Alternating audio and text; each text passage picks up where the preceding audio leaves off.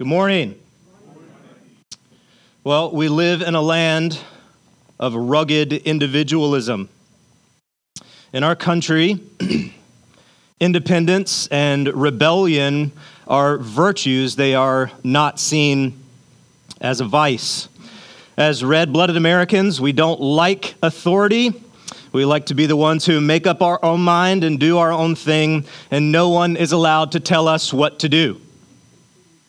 Now, I would say that's not just a problem with our country. I would say that's a problem with mankind. It's just America really excels at this.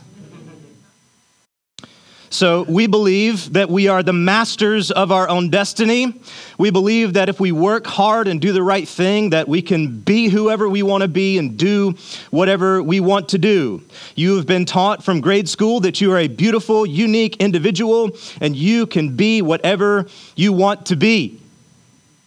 And who decides what is right and wrong along your pathway? Well, you do, because you're the individual. This is what we are taught. This individualistic worldview is pervasive in our culture and in our world. It is seen in film, in music, in art, in politics. And the terrifying thing is that this idea is even lurking in our own hearts. Now, this problematic worldview, I believe, is one of the greatest challenges facing the church today. This type of thinking, as it gets deep down into our soul, just presses directly against the idea that we are to be a sacrificial community of people under the authority of the Bible and under the authority of church leadership.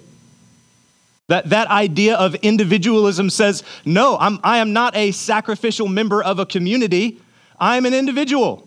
I am under the authority of myself, not under the authority of God's word or church leadership. That's not the only problem facing the church today. We must add to that an ever-increasing use of technology that makes us feel ever connected when we're not really connected at all.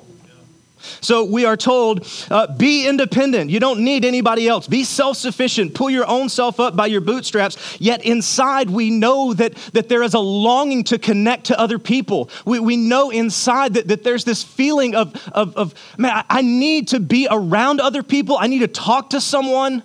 That's why in the garden, when God placed Adam there, he said, it is not good for man to be alone. And from that first man all the way unto today, every human everywhere feels that need to be connected to other people. That desire has been placed inside of us by God. The sad thing is, we live in a land where people have 1,000 friends on Facebook and no friends in real life. So that desire is being walked out and met through tweets and texting and not real face-to-face interaction. And so when you combine a sense of individualism with an overuse of technology to where we do feel this need to be connected, yet we're going to this horrible, cheap substitute called social media, I think those are great challenges facing the church. So my generation and the one that is coming up behind me has said clearly, plainly, loudly, we don't need the church. So no matter what poll you look at, no matter what statistic you look at, the church in America is in massive and sharp decline. The evangelical church is declining in attendance and baptisms and recorded salvations. What we find in our landscape today is an idea from people that either just totally hate the church, that they see it as full of closed-minded bigots who hate equality. They've been hurt by the church. Their life has been shattered by a pastor or by someone else in the church, and so they just hate it altogether. Other people take the idea of, we'll just be indifferent to the church. I mean, it's kind of take it or leave it, you know. If you go to church and it helps you feel better about yourself, then great. So some people just outright hate the church. Some people just take an indifferent view to it that, hey, I mean, if it helps you, then you should go, and that's great. There's a third position that some people take, which is we go to church, but let's not get too crazy. You know, I mean, we'll be there on Sunday, but if it's rainy, we might skip. You know, if there's a softball game or If this is going on with that, we stayed up a little too late last night, so we'll just sleep in on this one. Oh, and also we take the summers off because we vacation and we're doing this and this. And so we go to church, but, we're not trying to get too crazy about it. So this is the sad state of affairs that we find ourselves in this country in regards to the church. But let me say this, I am not worried the least bit about the church. I'm not worried one bit. When I look at the polls, when I look at statistics, I am not worried for a moment. Here is why. Jesus said, I will build my church.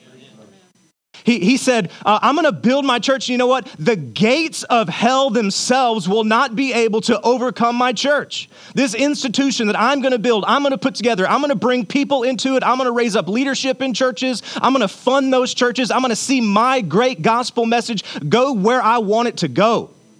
And there's no stopping it. It's impossible. I mean, just look at history.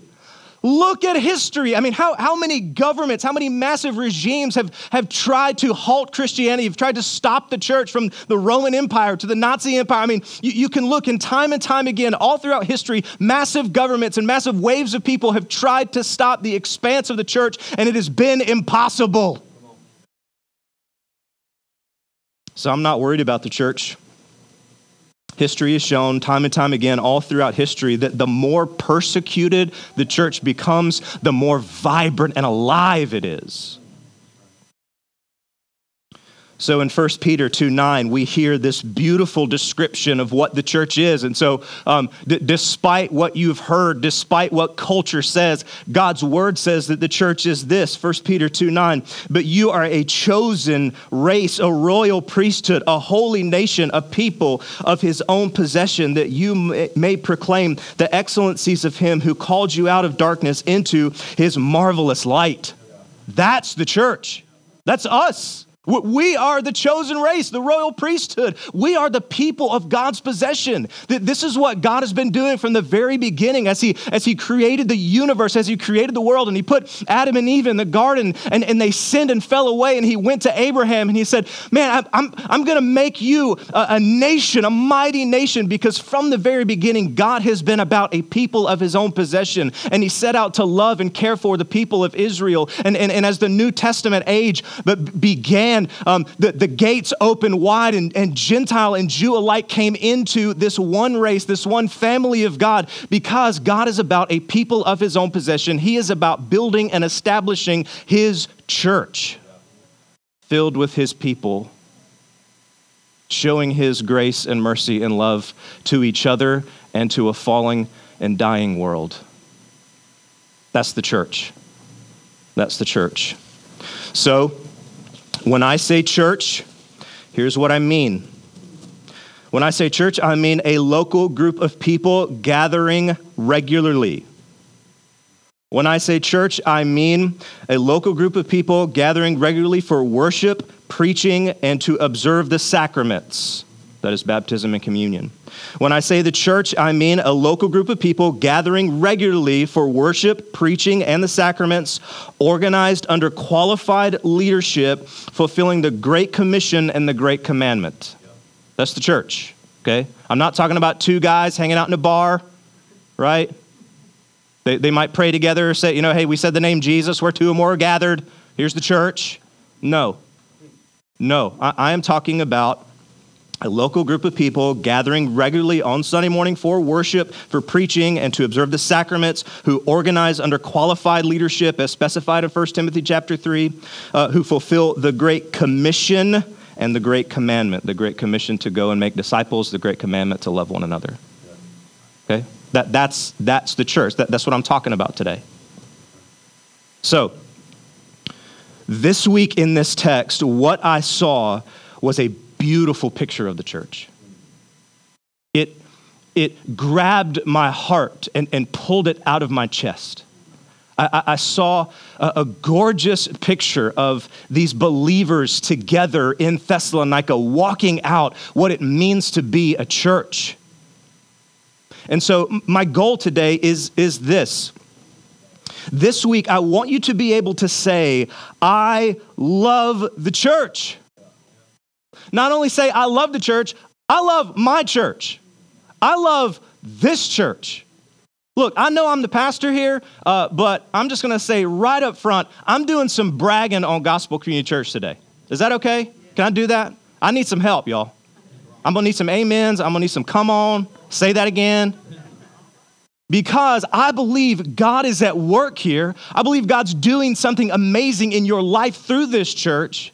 And so I want you to leave today saying, man, I love the church. I love the church universal. That is every church everywhere that is preaching the gospel of Jesus Christ. We are for them. Okay, listen, I don't care what denomination it is. I don't care. They're speaking in tongues, not speaking in tongues. They stand up, raise their hands in the pockets, looking down. I don't care. Whatever it is they do, that's fine. If they are preaching the gospel of Jesus Christ, I am for them. This church is for them. I want us to leave the day saying, we love the church. And more specifically, we love Gospel Community Church because God is doing an amazing work here.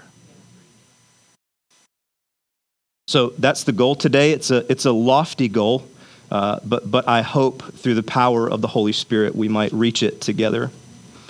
So here's the end, okay? I want you to say, I love the church, and specifically, I love Gospel Community Church because I believe if you love it, you'll give your life to it, okay? You see the connection there? The things that we love, we give our life to. So I want you to say, I love the church, specifically, I love Gospel Community Church. And I want you to say that because I want you to give your life to it. Here's the next piece. Why do I want you to give your life to it? Well, it's because that's exactly what Jesus did. And I want you to be more like him. We know this text, Ephesians 5:25, husbands, love your wives. Listen, we know that part. Listen to this part. Husbands, love your wives. As Christ, what? Loved the church and gave himself for her. So Jesus on the cross, as he is marching down that road with the Roman crossbar on his back, bleeding profusely, each breath and each step he is thinking about his beautiful bride, the church. As they drive the nails into his hands and into his feet, and as they raised him up high, he was thinking, I'm doing this for my church. He gave his life for it. He gave his life for it. And so by modeling him and being like Christ, seeking to be more like him, what does that specifically mean for us? I'm calling you to a high calling today. This is not easy what we're talking about doing. I'm calling you to a high calling. I'm calling you to give your whole life away to Jesus Christ by giving your whole life away to the local church, by serving it, by loving it, by giving to it, by being involved in the lives of people. That's a high calling. It's a very difficult thing to do, but by the power of the Holy Spirit, we can. Yeah. So that's the sermon. I'm done. Okay. So what I have to do now is take us to the text and walk us through it and show you this beautiful picture of this church and how they lived together and how they functioned and what they were doing. And I think if you can get a glimpse of what I saw this week, you will fall more and more in love with the church. Now, to quickly review, I won't take too much time on the review, but since we have just begun this book, I do think we should take a look at it. So Paul and his team have traveled from Jerusalem. They have entered all the way into modern-day Europe, okay? They land in Philippi. They plant a church, and they start a riot, okay? They get beaten, thrown in jail. They leave there. They go to this place, Thessalonica.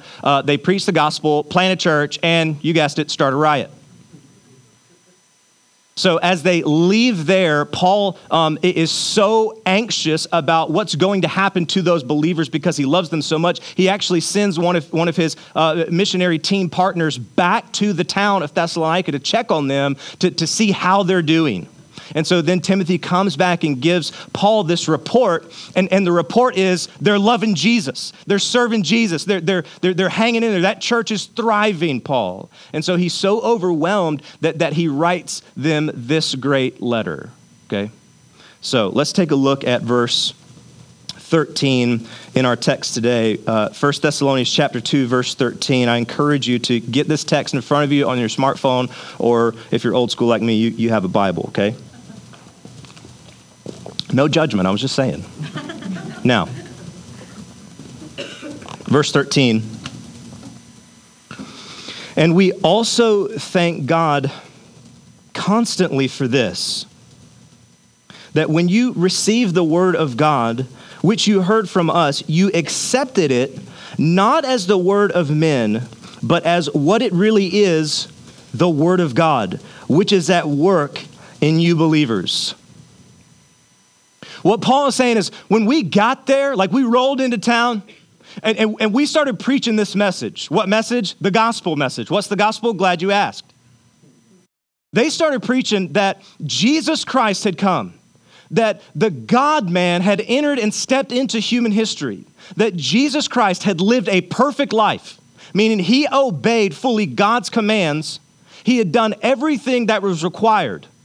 Not only that had he lived a perfect life, but then Jesus goes on to die the death that we should have died. Meaning you're a sinner, I'm a sinner, we deserve punishment, but instead, for those who have faith on Christ, our punishment was placed on him.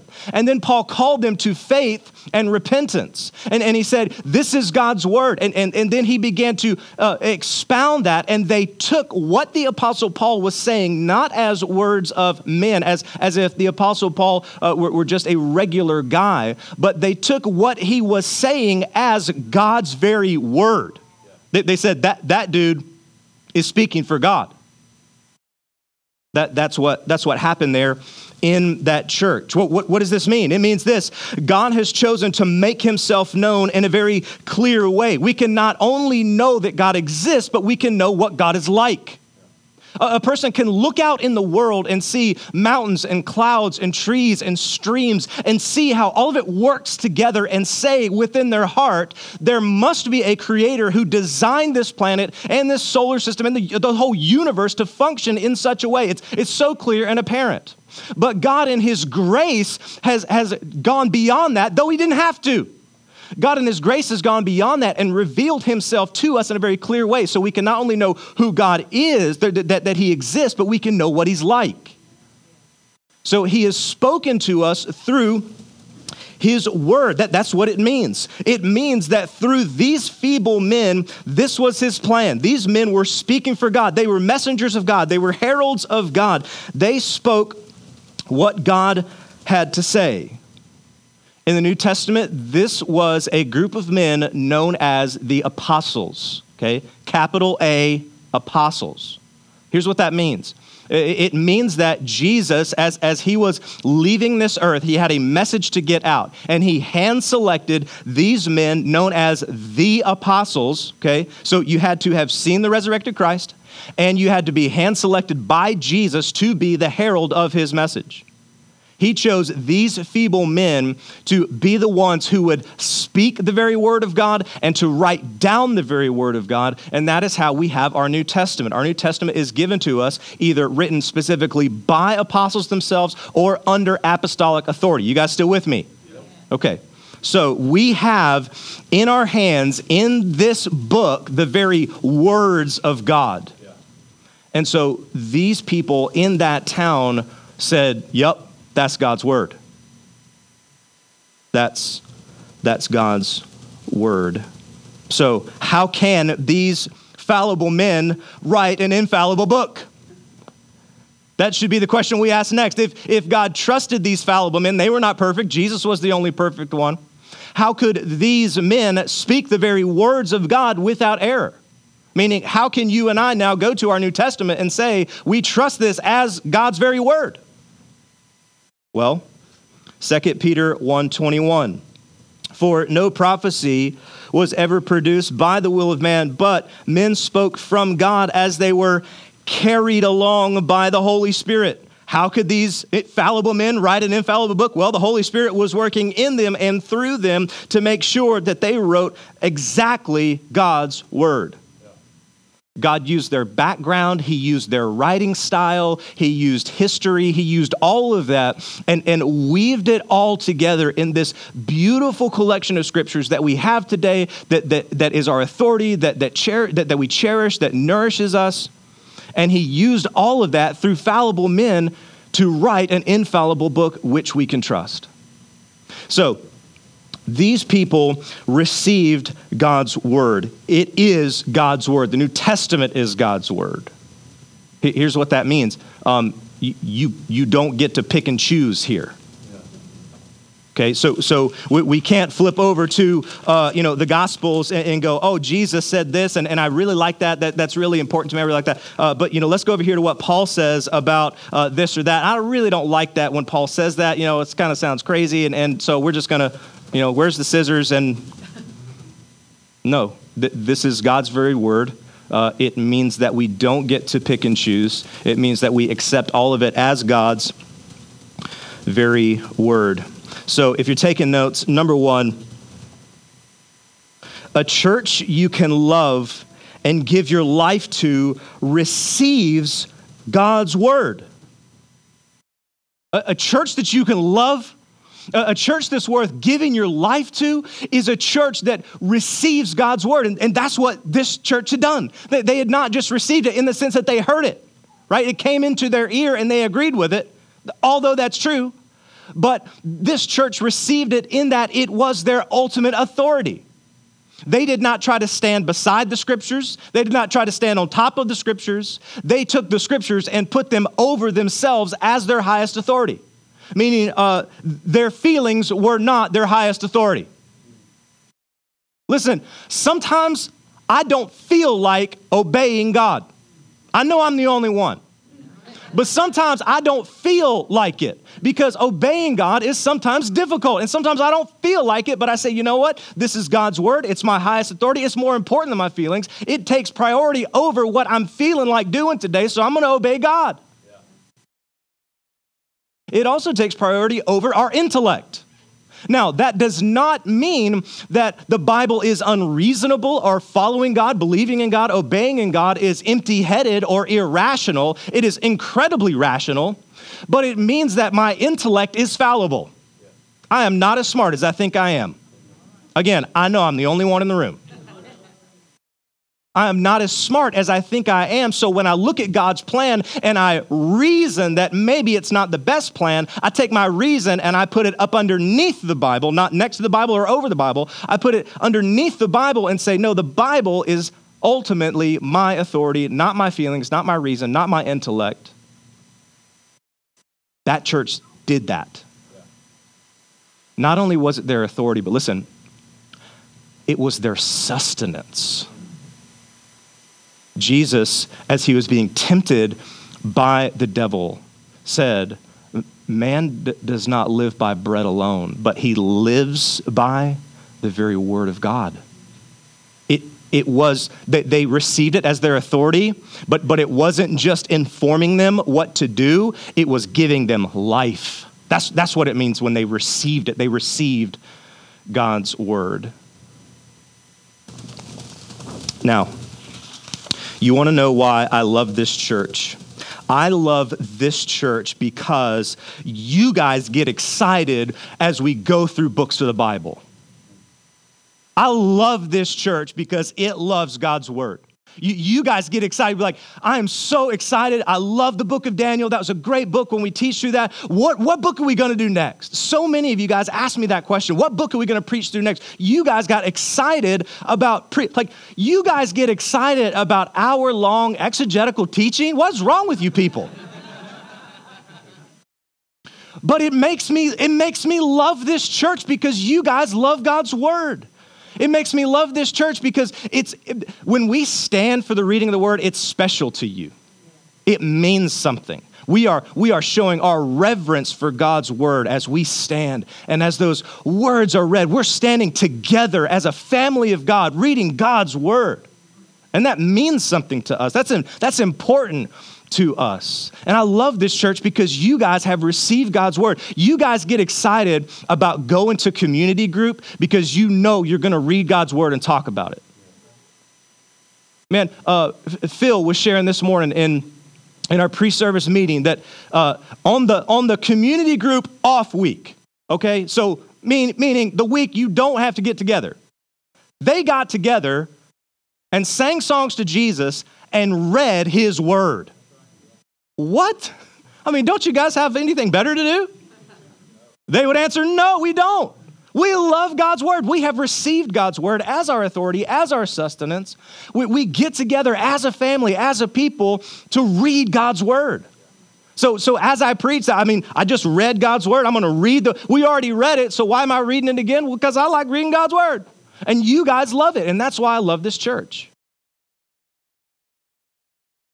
So I love this church because it loves God's word. The people in this church embrace it and receive the word of God. We are not a perfect church by any means. The very fact that we have received God's word is a grace of God, but I love this church. Now, look at the rest of 13. I'm still on one verse, y'all. What time I got? Oh boy. Okay. All right, I got to hustle up. Now, here we go. But as what it really is, I'm in the bottom part of 13.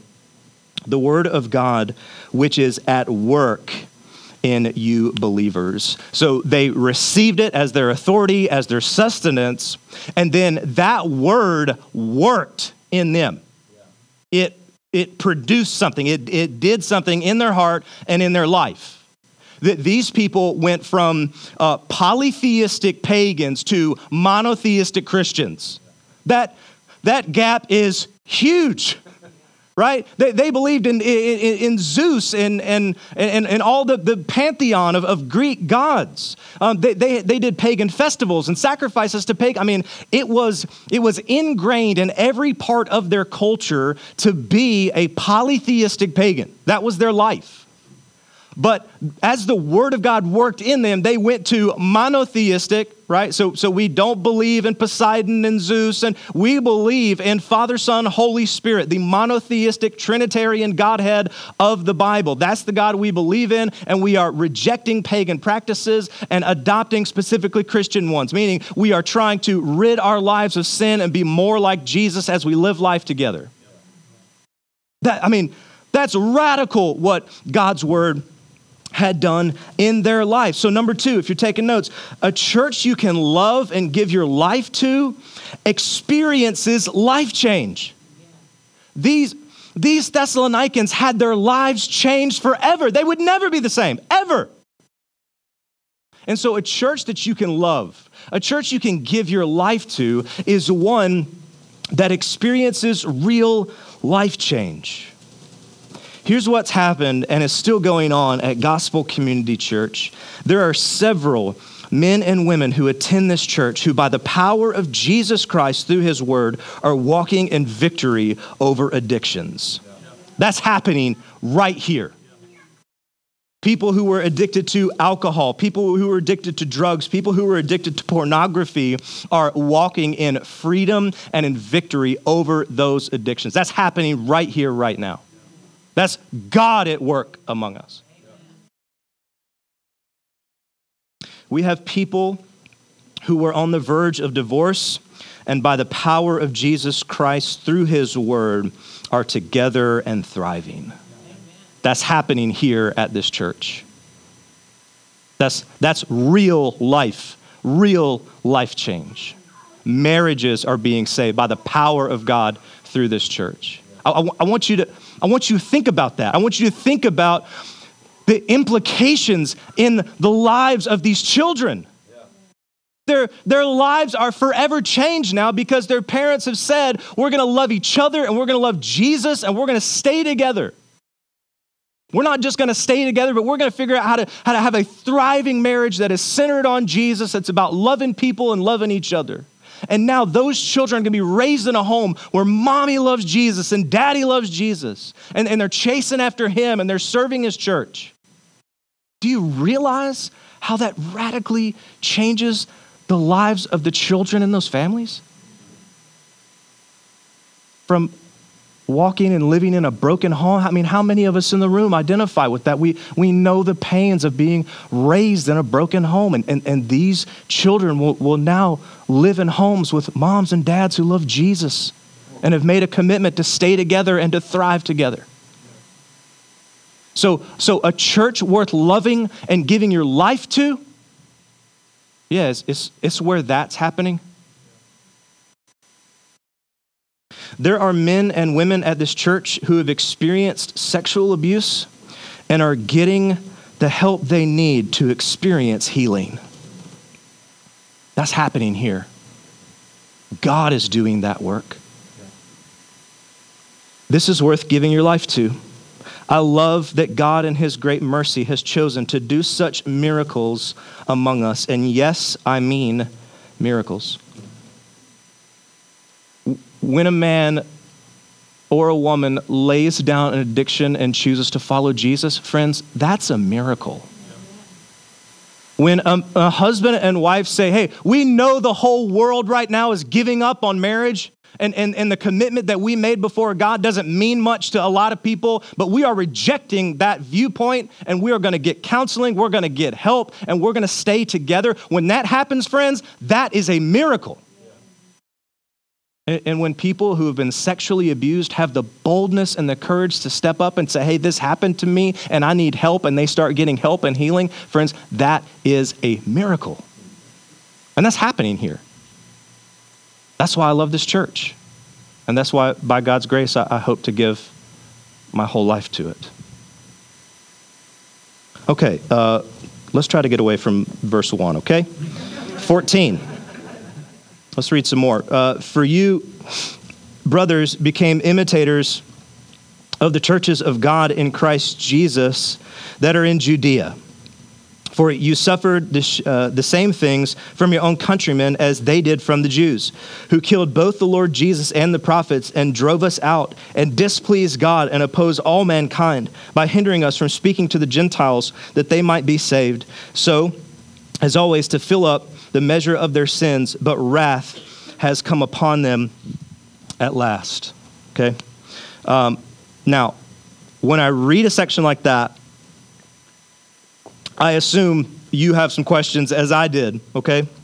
So look back at the language that is used here about the Jewish people. Paul says they killed Jesus and the prophets. These Jewish people drove us out. They displeased God and all of mankind. They hindered us. Wrath is coming upon them. That's what he just said about the Jewish people.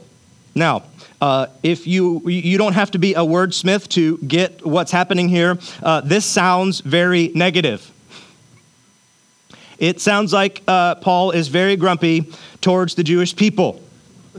As some have read this text, some commentators have even gone as far as to say that Paul is anti-Semitic and possibly racist. I mean, look back at it. For you, brothers, became imitators, right?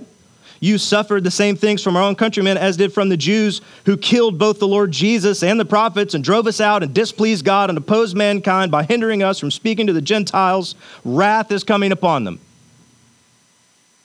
So the question is Paul a racist? The answer, church? Romans 9, 1 through 4. Listen to Paul's heart for the Jewish people. I am speaking the truth in Christ. I am not lying. My conscience bears witness in the Holy Spirit that I have great sorrow and unceasing anguish in my heart. Listen to how strong his language is here. Listen to his heart for the Jewish people here. For I could wish that I myself were accursed and cut off from Christ for the sake of my brothers, my kinsmen according to the flesh. They are the Israelites, and to them belong the adoption, the glory, the covenants, and the giving of the law, the worship, and the promises. Paul is by no means, by no way, anti-Semitic or racist in any way. He himself is a Jew and worships a Jewish Messiah. Not to mention in Ephesians 2:14, not to belabor the point, Ephesians 2:14, Paul says this, for he himself, that's Jesus, for he himself is our peace, who has made us both one and has broken down in his flesh the dividing wall of hostility. Jesus came to tear down racial barriers. That's what Jesus came to do. Paul believed that on the cross, Jesus came to crush the barriers that divide people. He came to tear down the walls of race by uniting a people not in their skin color, but by uniting a people in himself. That's the banner that is waving over the church, even though for some reason the South just can't seem to get it. The banner that is waving over the church is Jesus Christ. That's the banner over the church, not white church, black church, Pentecostal church, Hispanic church, this church, that church. The banner that's over the church is Jesus Christ. So Paul in no way, in no means is a racist. He is not attacking them as a race. Here is what he is saying. Now, I wanted to say that so that we're clear on what the text says. That's what it doesn't say. What does it say? Here is what it says. Now, the intent here is to say and show what type of persecution was coming on the church in Judea. Okay, so for you brothers became imitators of the church of God in Christ Jesus that are in Judea. So you church in Thessalonica, you started to act like and look like the church in Judea. Now, why is that significant? Well, it was significant because then he goes on in those verses to show how persecuted the church in Judea was. That's what he's getting after. He's not attacking them as a race. He's saying these Jewish leaders, these Jewish people were severely attacking that church in Judea. And you guys are walking out how to suffer. The church in Judea was suffering. You guys are suffering. You have become imitators of these guys who have suffered, okay? So that they suffered financially, they suffered socially, they suffered physically. This is what was the cost for them loving Jesus and following Jesus. So number 3, if you're taking notes, a church you can love and give your life to suffers together. They suffered together. You remember they in Thessalonica, this dude named Jason, he had started letting the apostles kind of use his house to start the church plant. And the religious leaders got all mad because everybody was going over there and not coming to their church services anymore. So they gather this big mob. They're looking and they're searching, trying to find Paul and the missionary team. They can't, but they do find Jason. They drag him out in front of the courts and the magistrates. They extort money from him. I mean, they were attacked financially, this young church. They were attacked socially. I mean, people had to make fun of them because they're like, hey, man, we're going to this festival. We're going to this pagan thing. Are you coming? And they're like, no. I mean, they suffered most likely even in their families as they would gather in their families' homes and their family would raise a glass to Athena or Artemis and they couldn't. I mean, you think your Thanksgivings are awkward. These guys suffered socially. They suffered in family relationships. They suffered financially. Listen, the mob was so violent that they had to sneak Paul and the team out. So do you think that the violence was over once Paul was gone? No, these people suffered physically too. They suffered together, and Paul is acknowledging that this beautiful church suffered well, and they suffered together. At Gospel Community Church, we have seen together the inside of hospital rooms. At Gospel Community Church, we have seen together inside funeral homes. We have heard terrible news from doctors about testing. We have suffered miscarriages together as a church. We have lost jobs and not been able to pay bills. And we've suffered many more things together as a church in our 4 short years. I love this church because I have seen families in it suffer well together. I love this church because there has been a great sense that God is using the suffering that's happening in this church to bring about something beautiful. There's been a great sense in this church that when persecution has come against us from friends or family members about our faith, we have stood together as a church and said, you know what? We don't have to get everybody back. We don't have to settle the score. That's what Jesus does.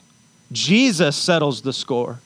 And so we can come together as a family and endure suffering and endure persecution together. I love this church because I have seen it rise to that occasion again and again and again. Whether we be in hospital rooms, whether we be in funeral homes, whether we be waiting on a report from a doctor about a test that we had to go and take, whether someone is coming out of surgery, whether we lose children or lose jobs, this church has suffered well together. And that's why I love it. And that's why I think you should love it. And that's why I think you should give your life to Jesus by giving your life to this local church and doing this whole thing together because we need one another. When Satan attacks, you need help. And that's what the church is for. You're not made to do it alone. We're here for each other. We need to be here for each other because Satan will attack. He and his minions will, not this small, cute yellow ones. These are way worse. Satan and his minions will come and attack. Suffering is ahead of us, church.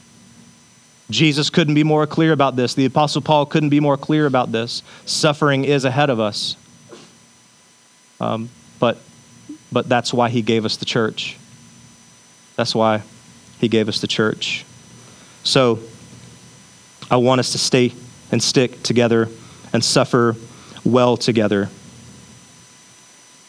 Verse 17 through 20. But since we were torn away from you, brothers, for a short time, in person, not in heart. Man, I want to read that again. Listen to it again. But since we were torn away from you, that word in the Greek, torn, okay, it gives the idea of being orphaned. That's what it means. I would try to pronounce it in the Greek, but y'all would just laugh at me, okay? It means to be orphaned. Paul is saying that him leaving that church was like a father or a mother leaving their children. That's how much it grieved him that he had to be taken out of that town in the middle of the night because of the mob. But since we were torn away from you, brothers, for a short time, listen, in person, not in heart. I was torn away from you, church. I love you so much. I was torn away from you. It felt like I was losing a child. But listen, they tore me away from you, but listen, my heart is still with you. Incredible. We endeavored the more eagerly and with great desire to see you face to face. We desired all the more to tweet you. We desired all the more to send you a text. We desired all the more to copy you in on an email. No, he says we desired all the more to see you face to face. Because we wanted to come to you, I, Paul, again and again, but Satan hindered me. Paul is desperately trying to get back to them. He tried again and again. So he is multiple times trying to figure out how to get back to Thessalonica, but Satan had stopped him and halted him. I read the commentators kind of spin out of control, kind of trying to figure out maybe what was the hindering, but the truth is we don't know how Satan hindered him. It doesn't say in the text, but we know that he was hindered, but we know the work wasn't stopped because Timothy got there. Yeah. So, for what is our hope? I'm in verse 19. For what is our hope or joy or crown of boasting before our Lord Jesus at his coming? Is it not you? For you are our glory and joy. Paul just said to them, when the trumpet sounds and the sky is opened up and the Lord Jesus comes back, and when he makes all things new, when the Lord Jesus takes all broken things and mends them together, when the Lord Jesus sets all wrongs right, on that great and final day, when I stand before my master, I'm going to be so happy. I'm going to be filled with great, deep, abiding joy as I look out across the Thessalonican church. And in his mind there, Paul's thinking, I'm going to think, on that day when Jesus shows up, I'm going to think about the Pattons. I'm going to think about the reeds. I'm going to think about the birds. I'm going to think about not just the church as some type of big corporate institution. I'm going to think about the people in the church, and they will be essentially little tiny figures on a crown that I wear on my head. I'm going to be filled with joy before Jesus because of you. Friends, we have the opportunity here to say that. To stand before the Lord Jesus and say, Lord Jesus, I am so excited about this family who was in my community group. I got to lay my hands on them and pray for them, and they're here with us now, and they're going to be here with us forever. And I am filled with joy, Jesus, because I'm here with this family. Don't you want to say that? I know I do. I know I do. Number 4, a church you can love and give your life to loves each other. They loved each other. This church, Paul loved them so deeply. They loved Paul, and they loved one another. Just listen to this. The more intensely you are bound up with Jesus, the more intensely you will be bound up with his people. The more passionate you become about Jesus, the more passionate you will become about his people. The more you love on Jesus, the more you will love his children. The more you care about Jesus, the more you will care about the things that he cared about, his church. So, a church you can love and give your life to loves each other. John 13:1 says this, now before the feast of the Passover, when Jesus knew that his hour had come to depart out of this world to the Father, having loved his own who were in the world, listen to this, he loved them to the end. If you're familiar with this section in the Gospel of John, Jesus has this great love for his people. He goes into that Passover supper. That's the Passover supper where Jesus removes his outer garments and gets down on his hands and his knees to wash the dirty, stinky feet of the disciples. That's what happens right before he gets up and walks out of that place and is shortly thereafter arrested, is shortly thereafter taken through false trials, is shortly thereafter beaten, mocked, and crucified and laid in a tomb. So, I say that to say the foundation for genuine affection is the gospel of Jesus Christ. His death, his burial, and his resurrection, and that by placing faith on him alone, we can be saved. That is the foundation for affection within a church. So when I say a church you can love and give your life to is a church that loves each other, I'm saying that the foundation for that love that I'm talking about is the gospel. That's the foundation of that love. It is in sharing the glory of the gospel with one another that we find true affection for one another. We love each other because we were both sinners saved by grace. Yeah. We love each other because nobody has a leg up here. Nobody has a higher horse than anybody else. We are all sinners. We all need God's grace. And so when we come to that realization that nobody's better than anybody else here, right? The pastor doesn't have it all together. The church leadership doesn't have it all together. Your community group doesn't have it all together. The worship team, they don't have it all together. When we come to that realization, when we come down to the very ground level of the gospel and realize that we are all sinners, we all have blown it, we all walk in destructive tendencies, and we need to be saved by Jesus, and it's only him that can save us. I can't save you. When we come to that realization, it's like, man, we're all in this together. You know, I've been trying to cover this thing up for so long. I've been trying to pretend to everybody else that I've got it all together, but now that I'm here, I realize I don't have to hide anymore.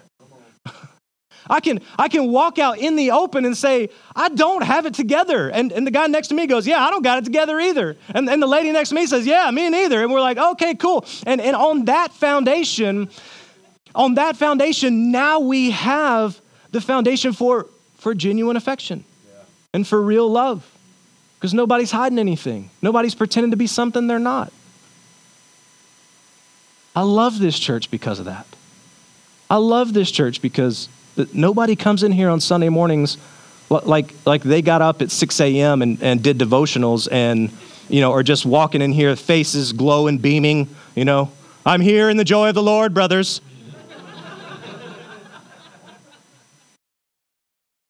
I love this church because that's not the case. Nobody's putting on a show here. There's a foundation where real Christian love and affection can be built, and that's why I love this church. So, I'll say this. Give your life to Jesus by giving your life to this church. Give your life to his people and be willing to sacrifice, be willing to have uncomfortable conversations, be willing to be pressed on issues that you don't want to talk about, be willing to give until it hurts, be willing to serve to the point of exhaustion, and give your life to Jesus by giving your life to the church. Give your life to this church, because apparently I believe it's pretty awesome. So that's my call to you today. I wanted you to see this beautiful picture of this church that just gave themselves over to God's word, that loved one another, that suffered with one another.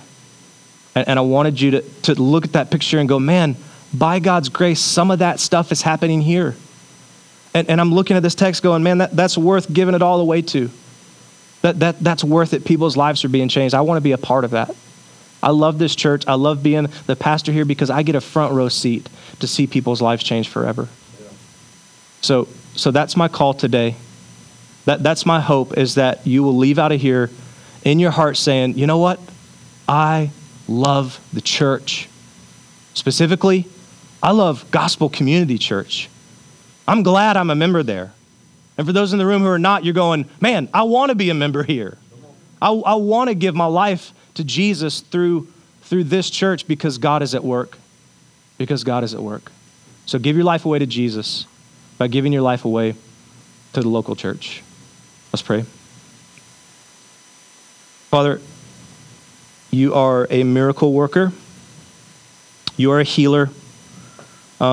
You have done so many miraculous things at this church that even if the doors closed tomorrow, my heart would be filled with joy over the work that you've done. But by God's grace, I know there are years and years in our future to come of seeing more people's lives changed, of seeing more people give themselves over to the receiving of the word, more people suffering together and loving one another. And I can't wait. I can't wait. I'm so excited. And so fill us with excitement over your church. Fill us with hope. Fill us with joy over a life that is sacrificed. Help us to see that and go, I want that. I want to pour my life out. I don't want to hoard it all for myself. I don't want to build up my own kingdom. I don't want to just gather more stuff and toys and trinkets and houses and bigger cars and bigger. We don't want any of that. We want to pour our life out for you. We want to pour our life out for the church because we know that's where we will find meaning and joy, and that all those other things simply will not suffice. So Lord, give us that courage. Give us the empowerment through your Holy Spirit to do that, to live such a life. We ask all these things in the powerful name of Jesus. Amen.